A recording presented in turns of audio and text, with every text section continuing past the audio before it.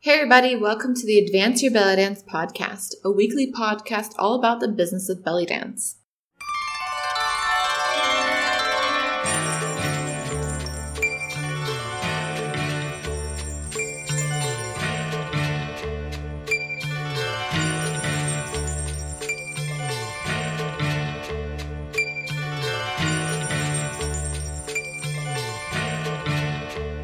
Hey everybody, I'm your host Jana, and welcome to episode 71 of the Advance Your Belly Dance podcast.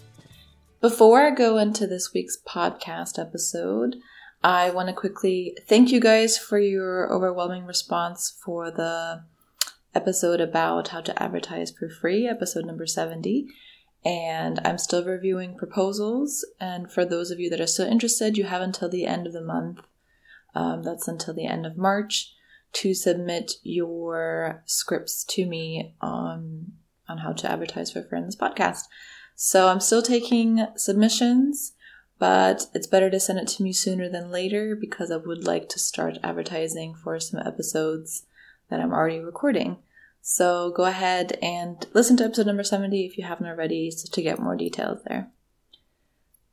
When you're embarking on the road to taking dance more seriously, you start getting bogged down with all sorts of details and worries you didn't imagine you'd be having when you were just joining in on the weekly classes as a beginner.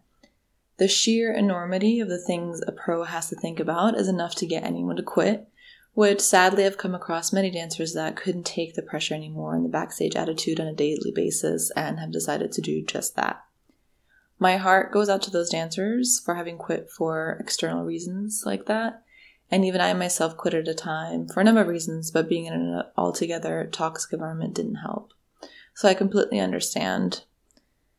Now that I'm older and wiser, I'm not sure about that, but I've managed to make more of an importance of mental health and how I choose to associate and define what I want as a professional dancer. If you're ever feeling down about where you are on your dance journey, whether it's struggling with your shimmies or trying to fill your dance classes, know that you aren't alone and everyone has been there at one point or another. If you ever see your hero dancer kicking ass and doing what you would like to be doing one day, know that as talented as they may be, talent isn't what got them there, and it was their perseverance instead. You can be the most talented dancer, perform one kick-ass performance, be the next trending video on Instagram or YouTube, and even that isn't a guarantee to propel your career. And that may sound a bit grim to some of y'all, like, Jana, why are you even practicing if I won't be awesome all the time? But the exact opposite of that is true just as well. You can still be learning and have your aspirations and have had a bad performance once or twice, and your career won't automatically end at that point either. And it's all about picking yourself up when you've fallen and sticking with it. You have to fall in love with the process, and you have to have grit and perseverance. Your favorite dancer, however well known or not they may be to some other people, didn't get that title as your favorite dancer without having put themselves out there more times than they may have wanted to. Trust that while practice is important to reach a certain level of talent, the fact that you commit to a regular practice schedule, or aka the process, is what will one day get you ahead, even if right now it doesn't seem like it. So if you are writing a blog or posting any kind of content and you're not sure when you're going to have that next hit where everyone's sharing it, just keep trudging along, just keep writing instead. You never know.